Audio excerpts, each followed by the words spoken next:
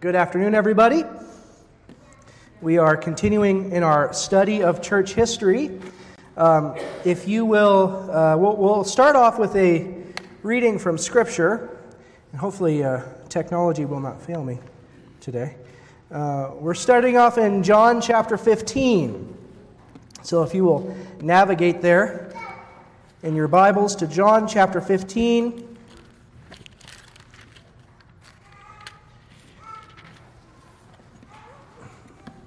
And as you walked in, you should have grabbed two handouts this afternoon.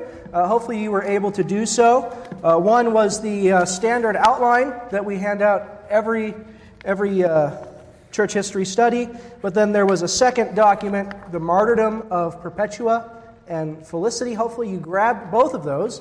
Those will be necessary, well, at least helpful for our study this afternoon. Does anyone need either one of those? We need one in here, yeah. Perfect.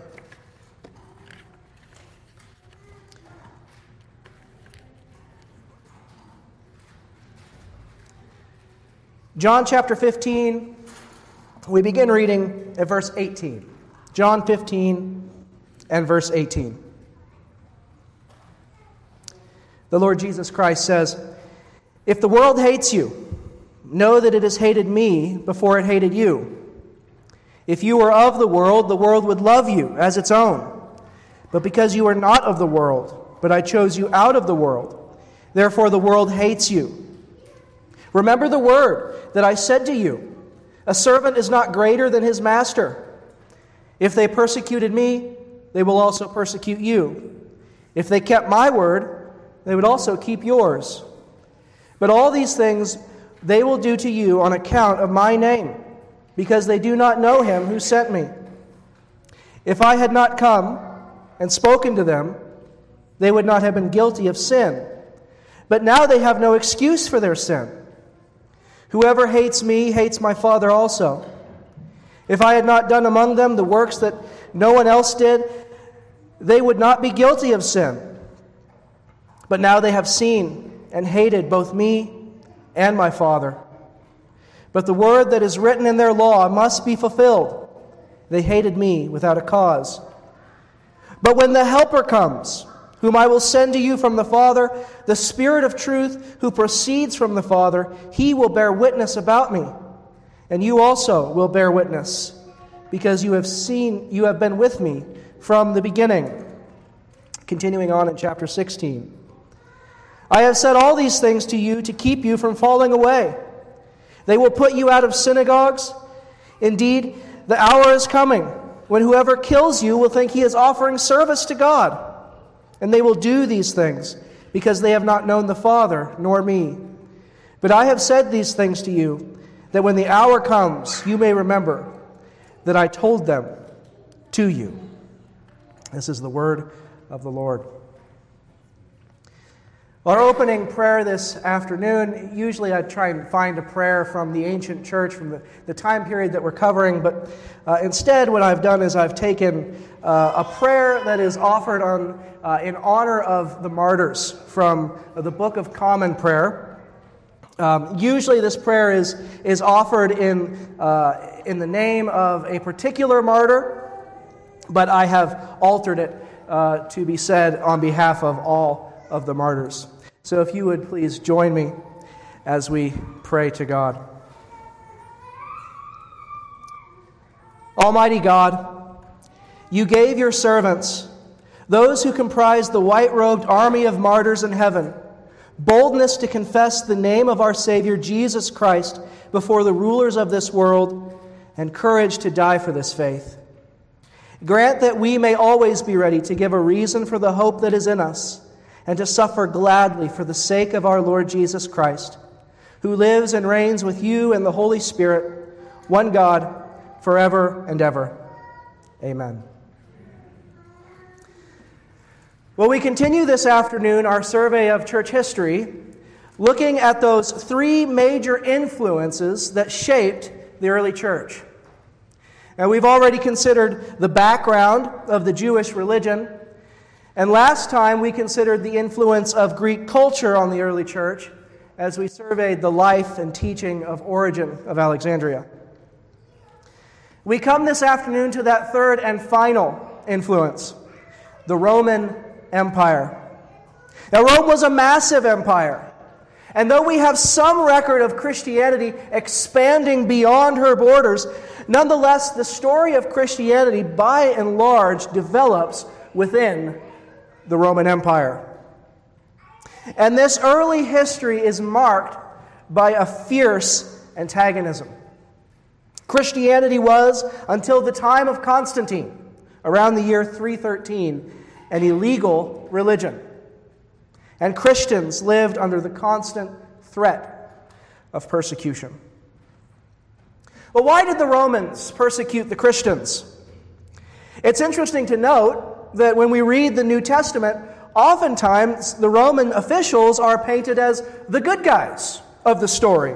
When the Jews would put Paul to death, he appeals to the Roman authorities and he's saved. But this providential arrangement didn't last forever. In fact, Paul himself would lose his life, along with the Apostle Peter, in the first imperial persecution against the Christians by the Emperor Nero in the middle of the 6th decade of the 1st century. Nero was in a bit of a bind. A devastating fire had ravaged the city of Rome. In the year 64, from July 18th to July 23rd, for 6 days, the fire tore through the city, and by the time it was finally brought under control, 2/3 of the city had been destroyed. Well, rumors started to spread that Nero himself was responsible for starting the fire in order to clear space for his ambitious building projects. So to deflect blame, Nero said that the Christians were the real culprits. The Roman historian Tacitus, writing decades later, records the details, and I have this quote for you in your handout, in the outline. Therefore, in order to abolish that rumor, Tacitus says, Nero falsely accused and executed with the most exquisite punishments those people called Christians, who were infamous for their abominations. The originator of the name Christ was executed as a criminal by the procurator Pontius Pilate during the reign of Tiberius. And though repressed, this destructive superstition erupted again, not only through Judea, which was the origin of this evil, but also through the city of Rome, to which all that is horrible and shameful floods together and is celebrated. Therefore, first those were seized who admitted their faith, and then, using the information they provided, a vast multitude were convicted, not so much for the crime of burning the city, but for hatred of the human race. And perishing, they were additionally made into sports. They were killed by dogs, by having the hides of beasts attached to them, or they were nailed to crosses or set aflame. And when the daylight passed away, they were used as nighttime lamps. Nero gave his own gardens for this spectacle and performed a circus game, in the habit of a charioteer mixing with the plebs or driving about the racecourse, even though they were clearly guilty and merited being made the most recent example of the consequences of crime. People began to pity these sufferers because they were consumed not for the public good, but on account of the fierceness of one man. Well, thus was Nero's cruelty. Tacitus does say some things interesting here regarding Christian persecution, and I think it is worthy of our consideration. In your handout, by the way, there was a little mix-up. This first page, following Tacitus's quote, follows the last page. So you should be turning to the back of your handout. My apologies for that. First, notice that Tacitus says, towards the end of his statement, even though they were clearly guilty and merited being made the most recent examples of the consequences of crime. Christians, Tacitus says, are clearly guilty. Guilty of what? Well, that's a good question. In fact, we have a letter written by a provincial governor, a man named Pliny the Younger, to the Roman Emperor Trajan sometime around the year 112. Pliny's territory had become overrun with Christians. And the governor was eager to act to punish this seditious sect. But what exactly was the nature of their crime? Pliny writes to the emperor saying, I have never before participated in trials of Christians, so I do not know what offenses are to be punished or investigated, or to what extent. Is pardon to be granted for repentance? Or if a man has once been a Christian, is it irrelevant whether he has ceased to be one? Is the name itself to be punished, even without offenses? Or only the offenses perpetrated in connection with the name? It's a good question.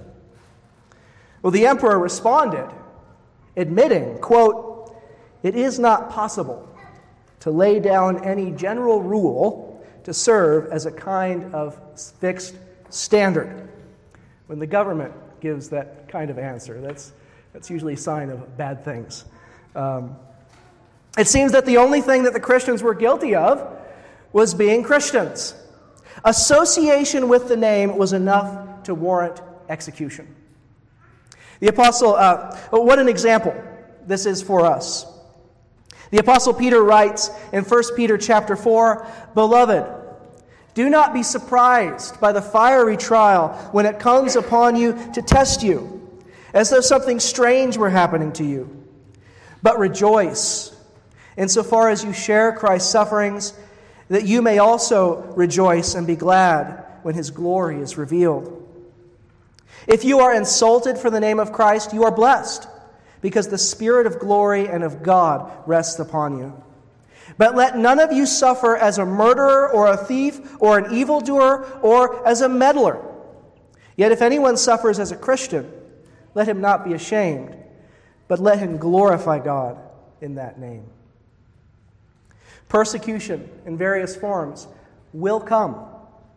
That is the nature of this present evil age. Our Lord suffered and was crucified, and we, his disciples, should expect nothing less. But we ought to live in such a way that our adversaries will be put to shame when they act against us.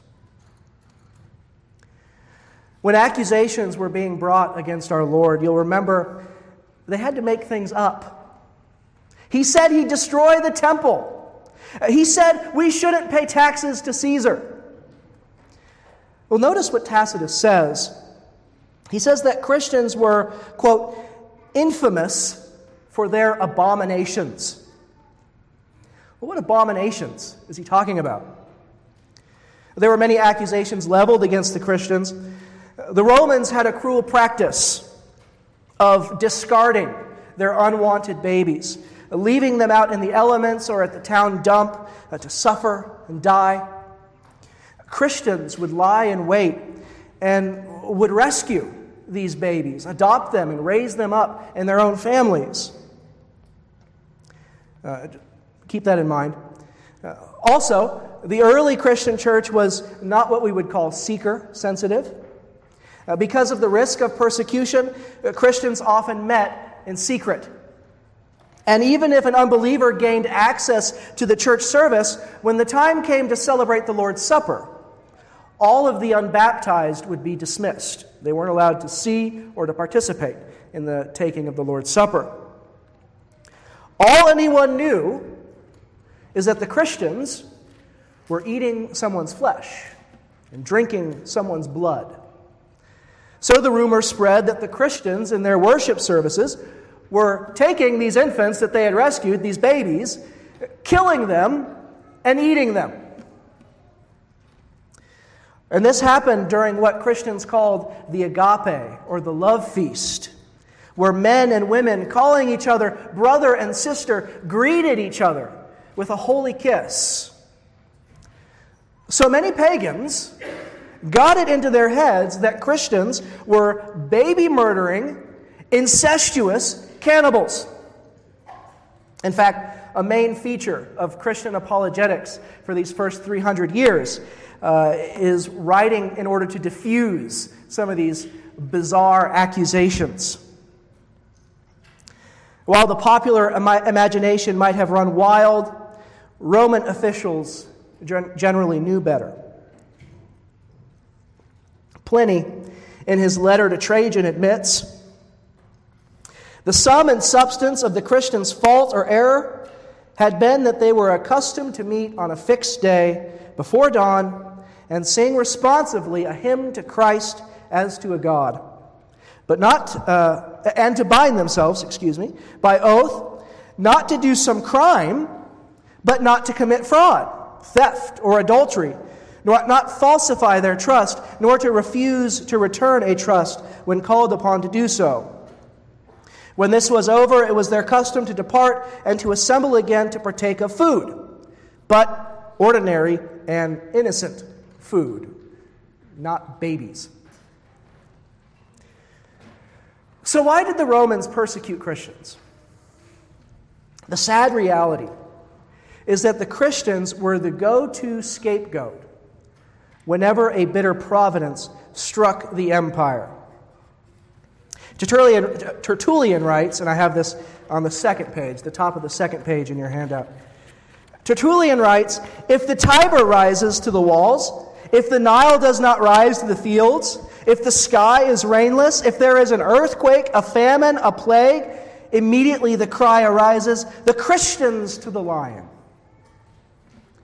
Whenever times were hard for the empire, the Christians suffered more. And the Romans reasoned this was just. They truly believed that the key to their success was their syncretism, their mixture of different religious beliefs, their acceptance of many gods. They were favored by the gods because they worshipped and honored all of the gods. And sacrificing to the emperor was a sign of civic loyalty. For most people, it was no different than saluting a flag, or saying the Pledge of Allegiance. But for Christians, it was gross idolatry. The gods are punishing us, the pagans reasoned, because the Christians refuse to sacrifice to them. This is what Tacitus means when he says of Christians that they were punished for their hatred of the human race. Times have not changed. That is an accusation that is still leveled against Christians to this very day. Whether it's our sexual ethic or our understanding of the preciousness of life and its sanctity. Why do we do these things? Why do we support outlawing abortion? Why do we champion that marriage is to be between one man and one woman? Because we hate mankind, obviously. Things have not changed. Well, I want to change gears here. And for the rest of our time, I want to consider that second handout that you received, the martyrdom of Saints Perpetua and Felicity.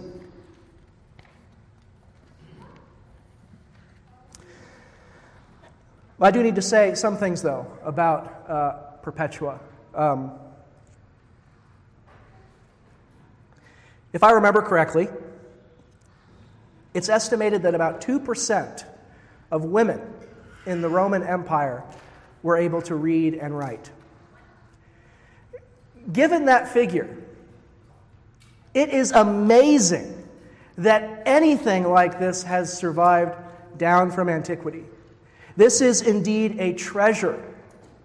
How many of us have heard of Perpetua and Felicity? Some of us have? Yes. Has anyone read the martyrdom? Yes? Okay. Good. For most of you, this will be new. What I have presented here for you isn't the entire document. It's not very long. You could probably read the whole thing in about 45 minutes to an hour. It's not terribly long. But you should know this about Perpetua. Perpetua belonged to the sect known as the Montanists. Pastor Kyle, in his survey of church history, covered briefly the Montanists. The Montanists were the early church version of the Charismatics, speaking in tongues, prophesying, signs and wonders, and what have you. And as with modern-day Charismatics, there was a spectrum. There were those who were faithful, orthodox, believed the faith that had been handed down from the apostles, guys like Tertullian. It might surprise you to know that Tertullian, who we quote almost every study in church history, Tertullian died as a Montanist, but he's still held in high regard as the father of Latin theology. And then on the other end of the spectrum, you had wild-eyed heretics. The same is true of modern-day charismatics. Where was Perpetua on the spectrum? Well, living 1,800 years after the fact, it's probably impossible for us to say where Perpetua was on that spectrum. It is interesting to note that St. Augustine, of all people, he lived about 200 years after Perpetua. He held her in high esteem. And every anniversary of her martyrdom, he would preach a sermon in her honor. And we have a handful of those sermons, the transcript of them. So he held Perpetua in high honor. There was an old saying that the medievals used to use that was something like, if Augustine believes it, it is sufficient. So I think that says a lot about Perpetua. Nonetheless, this is a great treasure that we have for us. It is a prison diary. Perpetua wrote this as she was in prison, waiting to be executed. An editor has come in and put the introduction and the conclusion. Of course, she didn't write about her own martyrdom because she was martyred. She couldn't do that. So obviously an editor has added some things. Perpetua lived in North Africa, in the city of Carthage. This is the same persecution that swept up Leonidas, the father of Origen, that we learned of last time. So with that said, let's just dive in. And if you would follow along as I read. I've got some notes here, but not too many, so I'll break in every once in a while. But we begin, of course, with chapter 2. A number of young catechumens were arrested. Revocatus and his fellow slave Felicity, Saturninus and Secundulus, and with them Vivia Perpetua, a newly married woman of good family and upbringing. Now this word here, catechumen, might not be familiar to you. It's the same root that we get our word catechism from. To be a catechumen in the early church was a period of instruction, preparing to be baptized.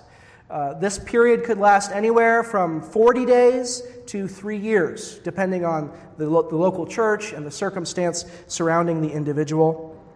And it's fascinating here that we have both men and women, slave and highborn, brought together in Christ, suffering together in this persecution. The editor continues about Perpetua. Her mother and father were still alive, and one of her 2 brothers was a catechumen like herself. She was about 22 years old and had an infant son at the breast. Now, from this point on, the entire account of her ordeal is her own, according to her own ideas and in the way that she herself wrote it down. Chapter 3.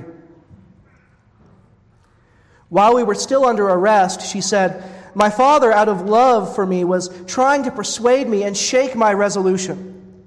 'Father,' said I, 'do you see this vase here, for example, or water pot or whatever?' 'Yes, I do,' said he. And I told him, 'Could it be called by any other name than what it is?' And he said, 'No.' 'Well, so too, I cannot be called anything other than what I am, a Christian.' At this, my father was angered by the word Christian, that he moved towards me as though he would pluck my eyes out. But he left it at that and departed, vanquished, along with his diabolical arguments. For a few days afterwards, I gave thanks to the Lord that I was separated from my father, and I was comforted by his absence. During these few days, I was baptized, and I was inspired by the Spirit not to ask for any favor after the water, but simply the perseverance of the flesh. So there you get a little bit of the hint of the Montanist flavor. I forgot to mention this. A lot of the portions that I cut out of the martyrdom are visions and dreams that she has, prophetic dreams of what's to happen. I cut all those out, so none of that is in here. She talks about the privilege of being baptized while in prison. Tertullian has given us a little bit of what baptism might have looked like in North Africa at this time. Usually it would have been officiated by a bishop or a qualified layman. There would be 3 witnesses. You weren't baptized in front of the whole church like we do on the Lord's Day, because in those days when you were baptized in the nude. So you didn't want to do that in front of everybody. We can get into why that is later. They were baptized, they were immersed 3 times in the name of the Father and the Son and the Holy Spirit. There would be fasting and night vigils that would come beforehand. The baptism would include a formal confession, a recitation of the creed. I believe in God, the Father Almighty, maker of heaven and earth, etc. A renunciation of Satan, a laying on of hands, followed by a meal of milk and honey. That might seem odd. Why do you think that's significant? A meal of milk and honey. This gives me a chance to take a drink. Does anyone recognize where that's from? Milk and honey? Why would that be significant? You answered too quick. That's right. There is this identification with being baptized and being the true Israel, entering into the promised land. Sorry, dispensationalist. But it's there in the ancient church history. I continue on with the narrative. A few days later, we were lodged in the prison, and I was terrified, as I had never before been in such a dark hole. What a difficult time it was. With the crowd, the heat was stifling. Then there was the extortion of the soldiers. And to crown all, I was tortured with worry for my baby there. Then Tertius and Pomponius, those blessed deacons who tried to take care of us, bribed the soldiers to allow us to go to a better part of the prison to refresh ourselves for a few hours. Everyone then left that dungeon and shifted for himself. I nursed my baby, who was faint from hunger. In my anxiety, I spoke to my mother about the child. I tried to comfort my brother, and I gave the child in their charge. I was in pain because I saw them suffering out of pity for me. These were the trials I had to endure for many days. Then I got permission for my baby to stay with me in prison. At once, I recovered my health, relieved as I was of my worry and anxiety over my child. The prison had suddenly become a palace, so that I wanted to be there rather than anywhere else. Chapter 5. A few days later, there was a rumor that we were going to be given a hearing. My father also arrived from the city, worn with worry, said, "Have pity on my gray head. Have pity on me, your father. If I deserve to be called your father, if I have favored you above all your brothers, if I have raised you to reach this prime of your life, do not abandon me to the reproach of men. Think of your brothers. Think of your mother and your aunt. Think of your child, who will not be able to live once you are gone. Give up your pride. You will destroy all of us. None of us will ever be able to speak freely again if anything happens to you." This was the way my father spoke out of love for me, kissing my hands and throwing himself down before me. With tears in his eyes, he no longer addressed me as his daughter, but as a woman. I was sorry for my father's sake, because he alone of all my kin would be unhappy to see me suffer. I tried to comfort him, saying, "It will all happen in the prisoner's dock, as God wills. For you may be sure that we are not left to ourselves, but are all in his power." And he left me in great sorrow. As the father of two daughters, that's tough to read. Chapter 6. One day, while we were eating breakfast, we were suddenly hurried off for a hearing. We arrived at the forum, and straightway the story went about the neighborhood near the forum, and a huge crowd gathered. We walked up to the prisoner's dock. All the others, when questioned, admitted their guilt. That is, they confessed that they were indeed Christians. Then when it came my turn, my father appeared with my son, dragged me from the step, and said, "Perform the sacrifice. Have pity on your baby." Hilarianus, the governor, who had received his judicial powers as the successor of the late proconsul Minucius Timonius, said to me, "Have pity on your father's gray head. Have pity on your infant son. Offer the sacrifice for the welfare of the emperors." Now, we've already touched on this idea here of offering sacrifice. To do so, or to refuse to do so, was for the Romans an act of sedition. A citizen pledged their loyalty to their government by offering sacrifice on behalf of the emperor and his health. To refuse to do so was to break that social contract. Sacrifice would have involved a bloodless ritual, pouring some wine, burning some incense, along with an oath of allegiance to the emperor. For Christians, this was an act of idolatry. It was not permitted. They would rather suffer for the sake of Christ and for their faith than to compromise. "I will not," I retorted. "Are you a Christian?" said Hilarianus. And I said, "Yes, I am." When my father persisted in trying to dissuade me, Hilarianus ordered him to be thrown to the ground and beaten with a rod. It's kind of crowd control. I felt sorry for father, just as if I myself had been beaten. I felt sorry for his pathetic old age. Then Hilarianus passed sentence on all of us. We were condemned to the beast, and we returned to the prison in high spirits. But my baby had got used to being nursed at the breast and to staying with me in prison.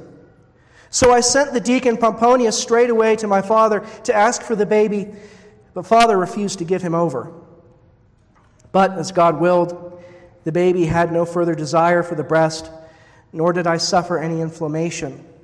And so I was relieved of my anxiety for my child and any discomfort in my breast. Chapter 9.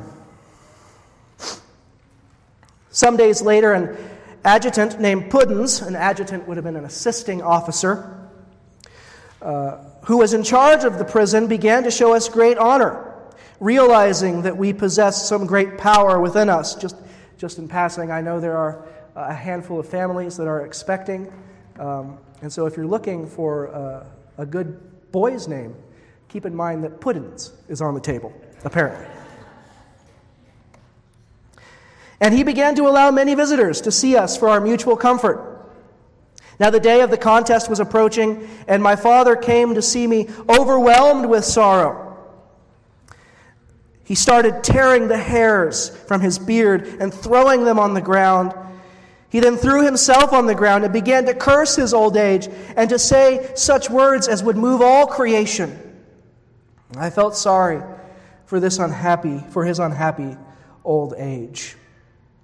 Well, Perpetua's diary ends with chapter 10. The editor supplies the remaining chapters. Just briefly in passing, chapter 14 mentions that their fellow prisoner Secundulus dies while in prison. And so we pick up with chapter 15. As for Felicity, She too enjoyed the Lord's favor in this wise. She had been pregnant when she was arrested and was now in her 8th month. As the day of the spectacle drew near, she was very distressed that her martyrdom would be postponed because of her pregnancy, for it is against the law for women with child to be executed.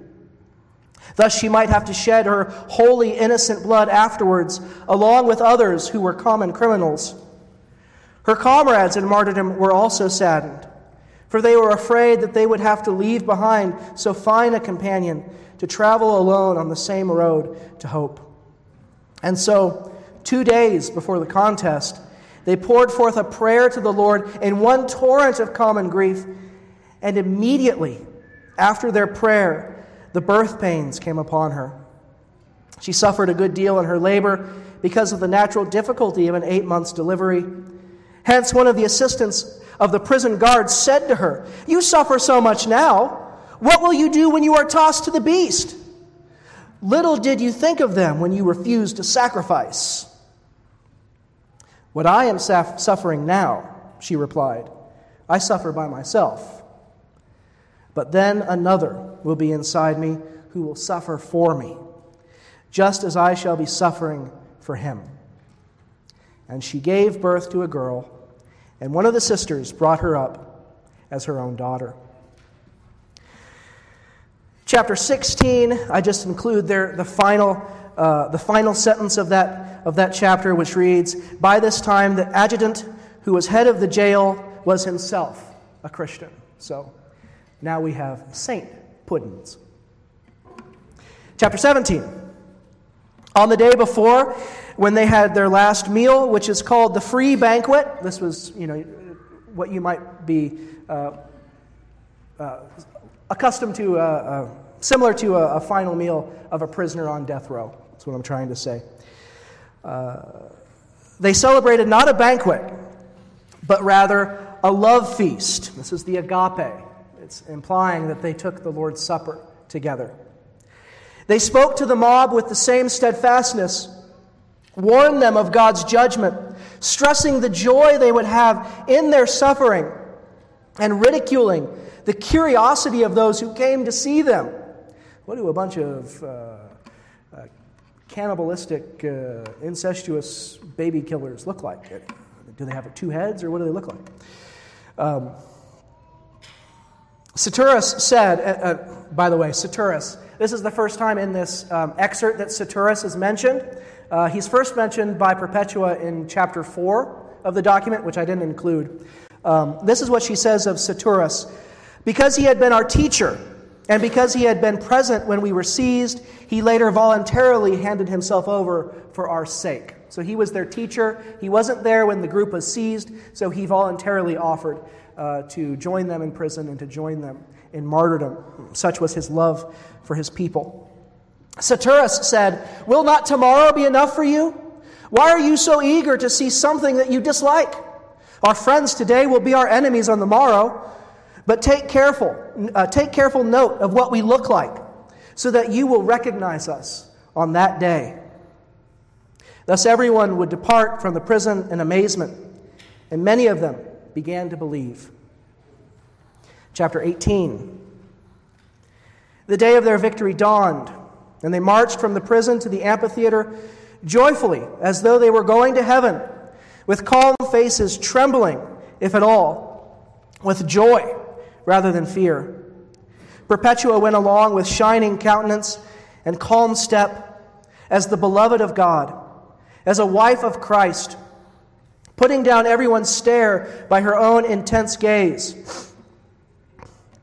With them also was Felicity, glad that she had safely given birth, so that now she could fight the beast, going from one bloodbath to another, from the midwife to the gladiator, ready to wash after childbirth in a second baptism. Referring to martyrdom, of course. They were then led up to the gates, and the men were forced to put on the robes of priests of Saturn, the women the dress of the priestess of Ceres. But the noble Perpetua strenuously resisted to this end. Resisted this to the end. We came to this of our own free will, that our freedom should not be violated. We agreed to pledge our lives, provided that we would do no such thing. You agreed with us to do this. Even injustice recognized justice. The military tribune agreed. They were to be brought into the arena just as they were. Perpetua then began to sing a psalm. Revocatus, Saturninus, and Saturus began to warn the onlooking mob. Then when they came within sight of Hilarianus, they suggested by their motions and gestures, "You have condemned us, but God will condemn you," was what they were saying. At this, the crowds became enraged and demanded that they be scourged before a line of gladiators. And they rejoiced at this, that they had obtained a share in the Lord's sufferings. Chapter 19. But he who said, "Ask and you shall receive," answered their prayer by giving each one the death he had asked for. For whenever they would discuss among themselves their desire for martyrdom, Saturninus indeed insisted that he wanted to be exposed to all the different beasts, that his crown might be all the more glorious. And so at the outset of the contest, he and Revocatus were matched with a leopard, and then while in the stocks they were attacked by a bear. As for Saturus, he dreaded nothing more than a bear, and he counted on being killed by one bite of a leopard. Then he was matched with a wild boar. But the gladiator who had tied him to the animal was gored by the boar and died a few days after the contest, whereas Saturus was only dragged along. Then when he was bound in the stocks awaiting the bear, the animal refused to come out of the cages, so that Saturus was called back once more unhurt. Chapter 20. For the young women, however, the devil had prepared a mad heifer. Now, this was an unusual animal, but it was chosen that their sex might be matched with that of the beast. So they were stripped naked, placed in nets, and thus brought out of the arena. Even the crowd was horrified when they saw that one was a delicate young girl and the other was a woman fresh from childbirth with the milk still dripping from her breast. And so they were brought back again and dressed in unbelted tunics. First the heifer tossed Perpetua, and she fell on her back. Then sitting up, she pulled down the tunic that was ripped along the side so that it covered her thighs, thinking more of her modesty than of her pain. Next she asked for a pin to fasten her untidy hair, for it was not right that a martyr should die with her hair in disorder, lest she might seem to be mourning in her hour of triumph. Then she got up, and seeing that Felicity had been crushed to the ground, she went over to her, gave her her hand, and lifted her up. Then the two stood side by side. But the cruelty of the mob was by now appeased, and so they were called back through the gate of life. That means because they had survived being attacked by the wild animals, they were granted a brief reprieve in suffering. This, of course, was not the end of the story. There, Perpetua was held up by a man named Rusticus, who was at the time a catechumen, and kept close to her. She awoke from a kind of sleep, so absorbed had she been in ecstasy in the spirit. And she began to look about her. Then, to the amazement of all, she said, "When are we going to be thrown to that heifer, or whatever it is?" When told that this had already happened, she refused to believe it, until she noticed the marks of her rough experience on her person and her dress.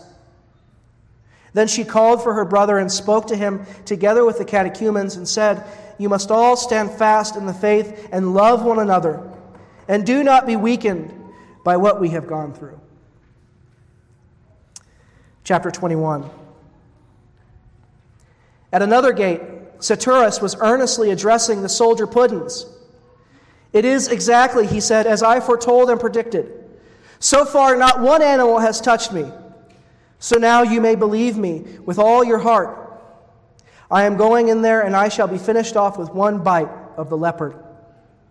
And immediately, as the contest was coming to a close, a leopard was let loose. And after one bite, Saturus was so drenched with blood that as he came away, the mob roared in the witness to his second baptism, "Well washed! Well washed!" For well washed indeed was one who had been bathed in this manner. Then he said to the soldier Pudens, "Goodbye. Remember me, and remember the faith. These things should not disturb you, but rather strengthen you." And with this, he asked Pudens for a ring from his finger, and dipping it into his wound, he gave it back to him again as a pledge and as a record of his bloodshed. Shortly after, he was thrown unconscious with the rest in the usual spot to have his throat cut. But the mob asked that their bodies be brought out into the open, that their eyes might be the guilty witnesses of the sword that pierced their flesh. And so the martyrs got up and went to the spot of their own accord, as the people wanted them to. And kissing one another, they sealed their martyrdom with the ritual kiss of peace. The others took the sword in silence, and without moving, especially Saturus, who being the first to climb the stairway was the first to die. That reference to the stairway is a allusion to a prophecy, a dream that Perpetua had earlier in the account that I did not include in this excerpt. For once again, he was waiting for Perpetua. Perpetua, however, had yet to taste more pain. She screamed as she was struck on the bone. Then she took the trembling hand of the young gladiator and guided it to her throat. It was as though so great a woman, feared as she was by the unclean spirit, could not be dispatched unless she herself were willing. Ah, most valiant and blessed martyrs, truly are you called and chosen for the glory of Christ Jesus our Lord. And any man who exalts, honors, and worships his glory should read for the consolation of the church these new deeds of heroism, which are no less significant than the tales of old. For these new manifestations of virtue will bear witness to one and the same Spirit who still operates, and to God the Father Almighty, to his Son, Jesus Christ our Lord, to whom is splendor and immeasurable power for all the ages.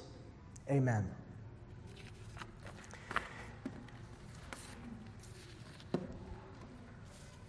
This period of persecution would eventually come to an end when Constantine the Great assumed the throne of the Roman Empire.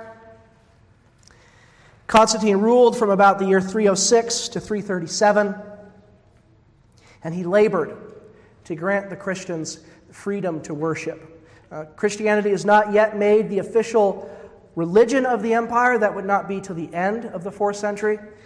But with the peace of the church, as it was called, the Edict of Milan, issued in 313, Christianity was granted the status of a legal religion, and they were free to worship in keeping with their conscience. And I've included in there the Edict of Milan. You could read that for yourself later. It's very modern in the way that it's written, in that it prescribes the freedom of religion for all of Rome's subjects, that no one is to be harassed for worshiping God according to the dictates of their own conscience. Unfortunately, this would not last forever. Just to sum up, as we draw our time to a close, it's probably trite to cut it off like this, but just as we're coming off the privilege of celebrating the 4th of July, we need to be thankful. Thankful that we live in a country where we do have the freedom to gather together and to worship God in accordance with His Word and what He has told us in His Word. Not everyone has had that privilege, as we've read of the horrors that the Christians faced during those early centuries. And we need to pray, because the privilege that we have, not everyone does. Christians to this day around the world are being persecuted for their faith. We need to be in earnest prayer for those brothers and sisters, that they would remain firm in the faith. And so with that, that's all I have for you. Do we have any questions? Yes. I don't know if we're going to do... it's probably best for the audio once...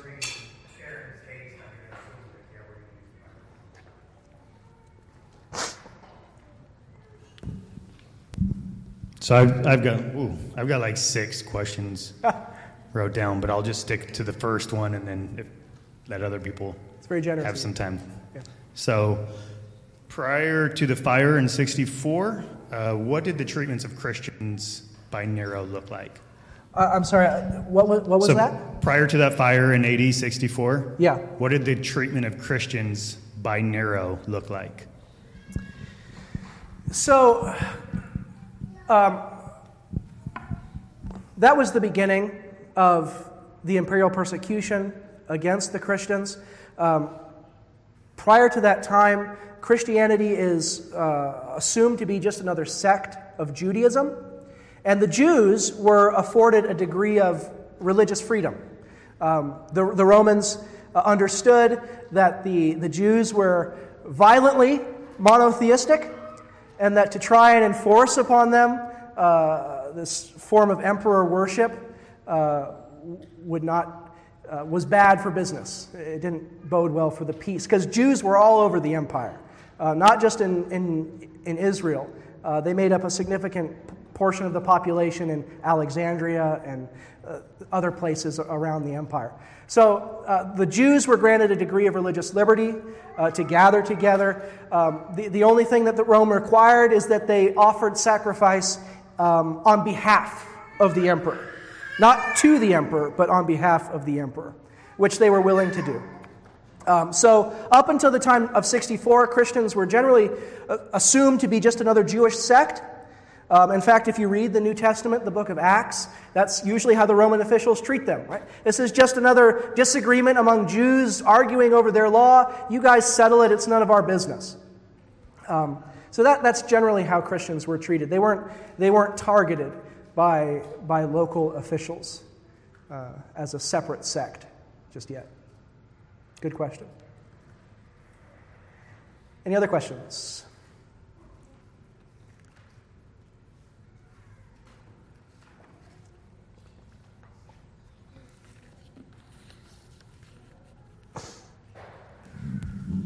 Not really a question, more of just a comment on Pliny's letter.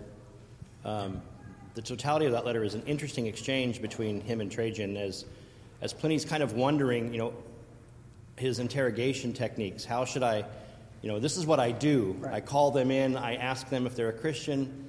If they say, I ask them 3 times, if they say yes the 3rd time, then they're taken away.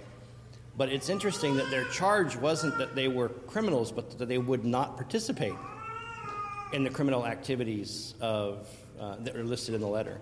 And, if we think for a moment that,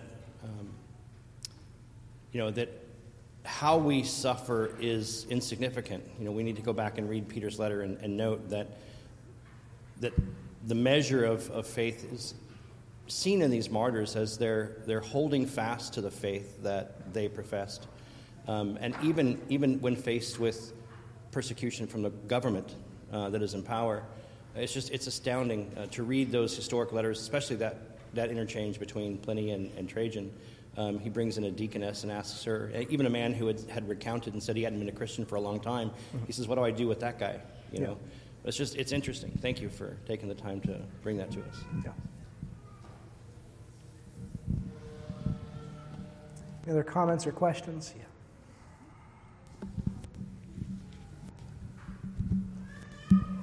Do we attribute any significance to the portions in the letter where they were saying there was visions and I guess like a prophecy of the events that took place? What do you think about those?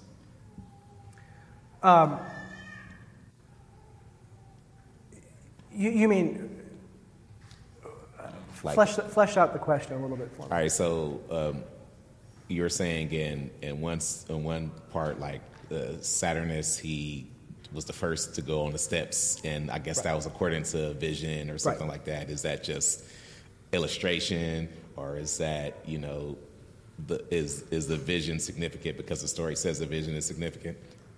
Yeah, so I don't know if you were here when I introduced the letter, the account of the martyrdom. These were Montanists. So they were Montanists? So they were ancient charismatics. Gotcha. So speaking in tongues, seeing visions, and like I explained, they existed on a spectrum.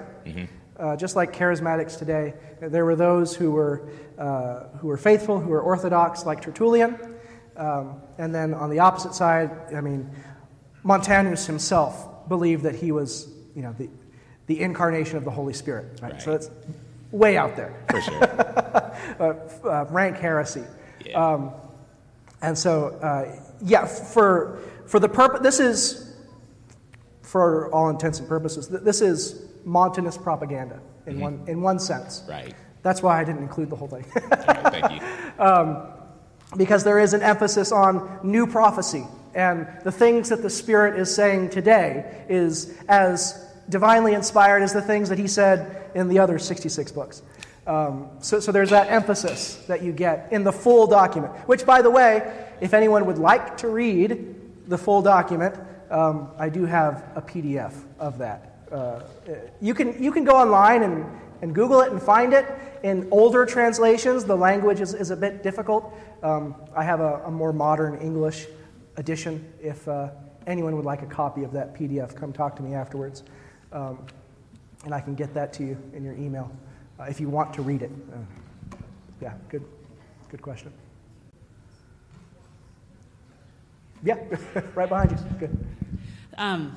So during this time period, do you see other historical examples of, I don't know if they would be Montanists or not, but they were seeking to be martyred, like putting themselves intentionally in that place for the sake of, for, I don't know, for piety's sake, or, do you see that trend during this time?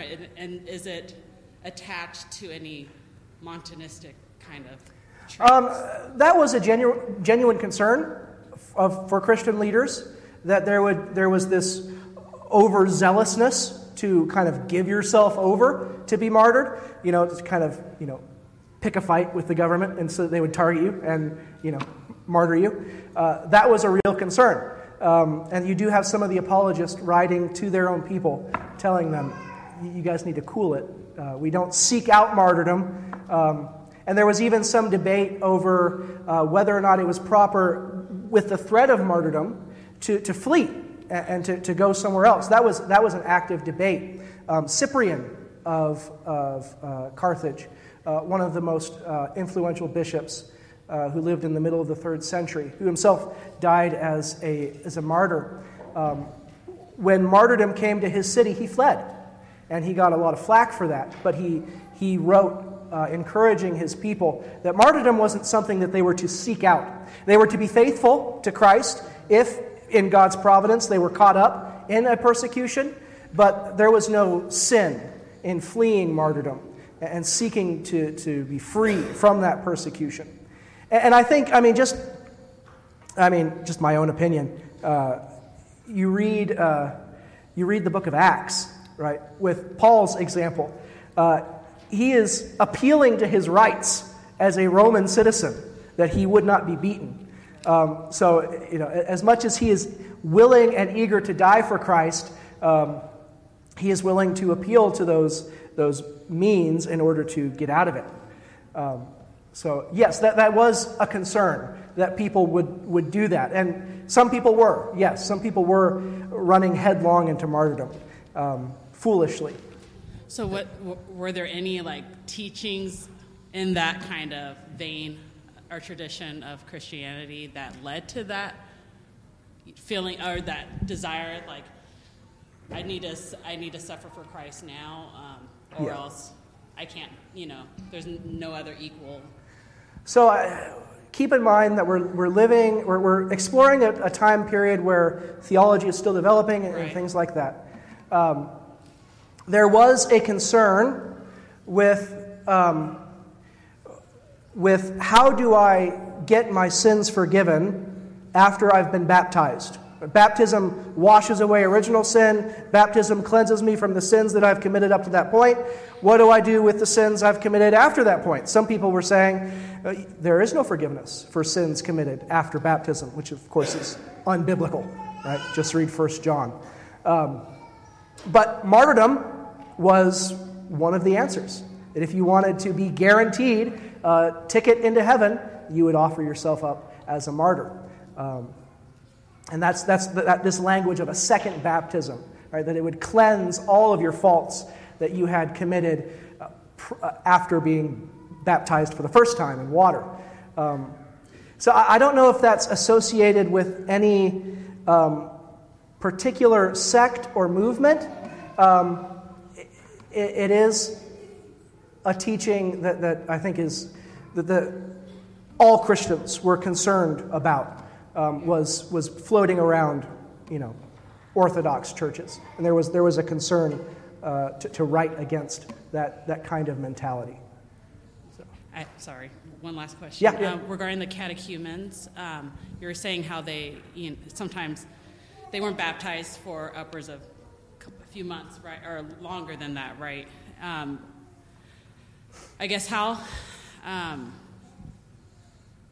I don't know if what were their reasons for the delay? I get having to judge, to see the fruits of salvation in your life and through interactions and such.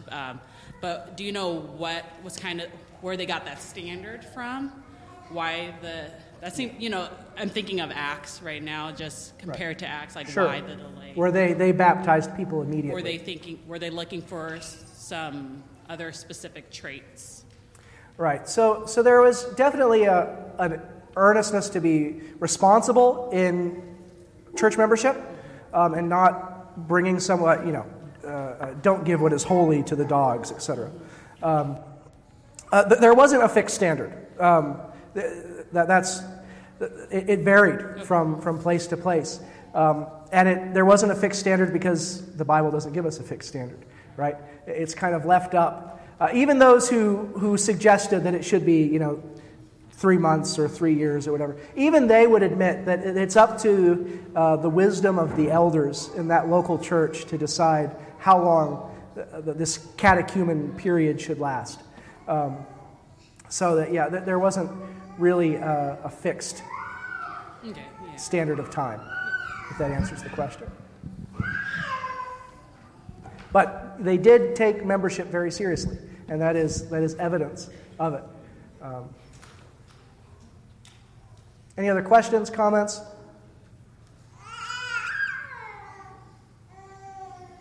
Okay. I will close us in prayer, and then Brother Aaron will come and lead us in our closing hymn. Let's pray.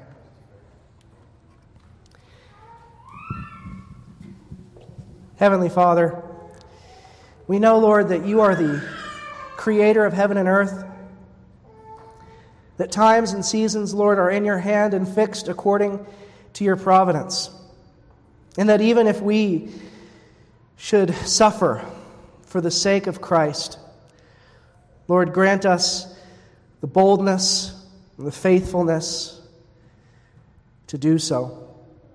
We're so thankful, Lord, that we have these records in church history of those who were faithful even unto death.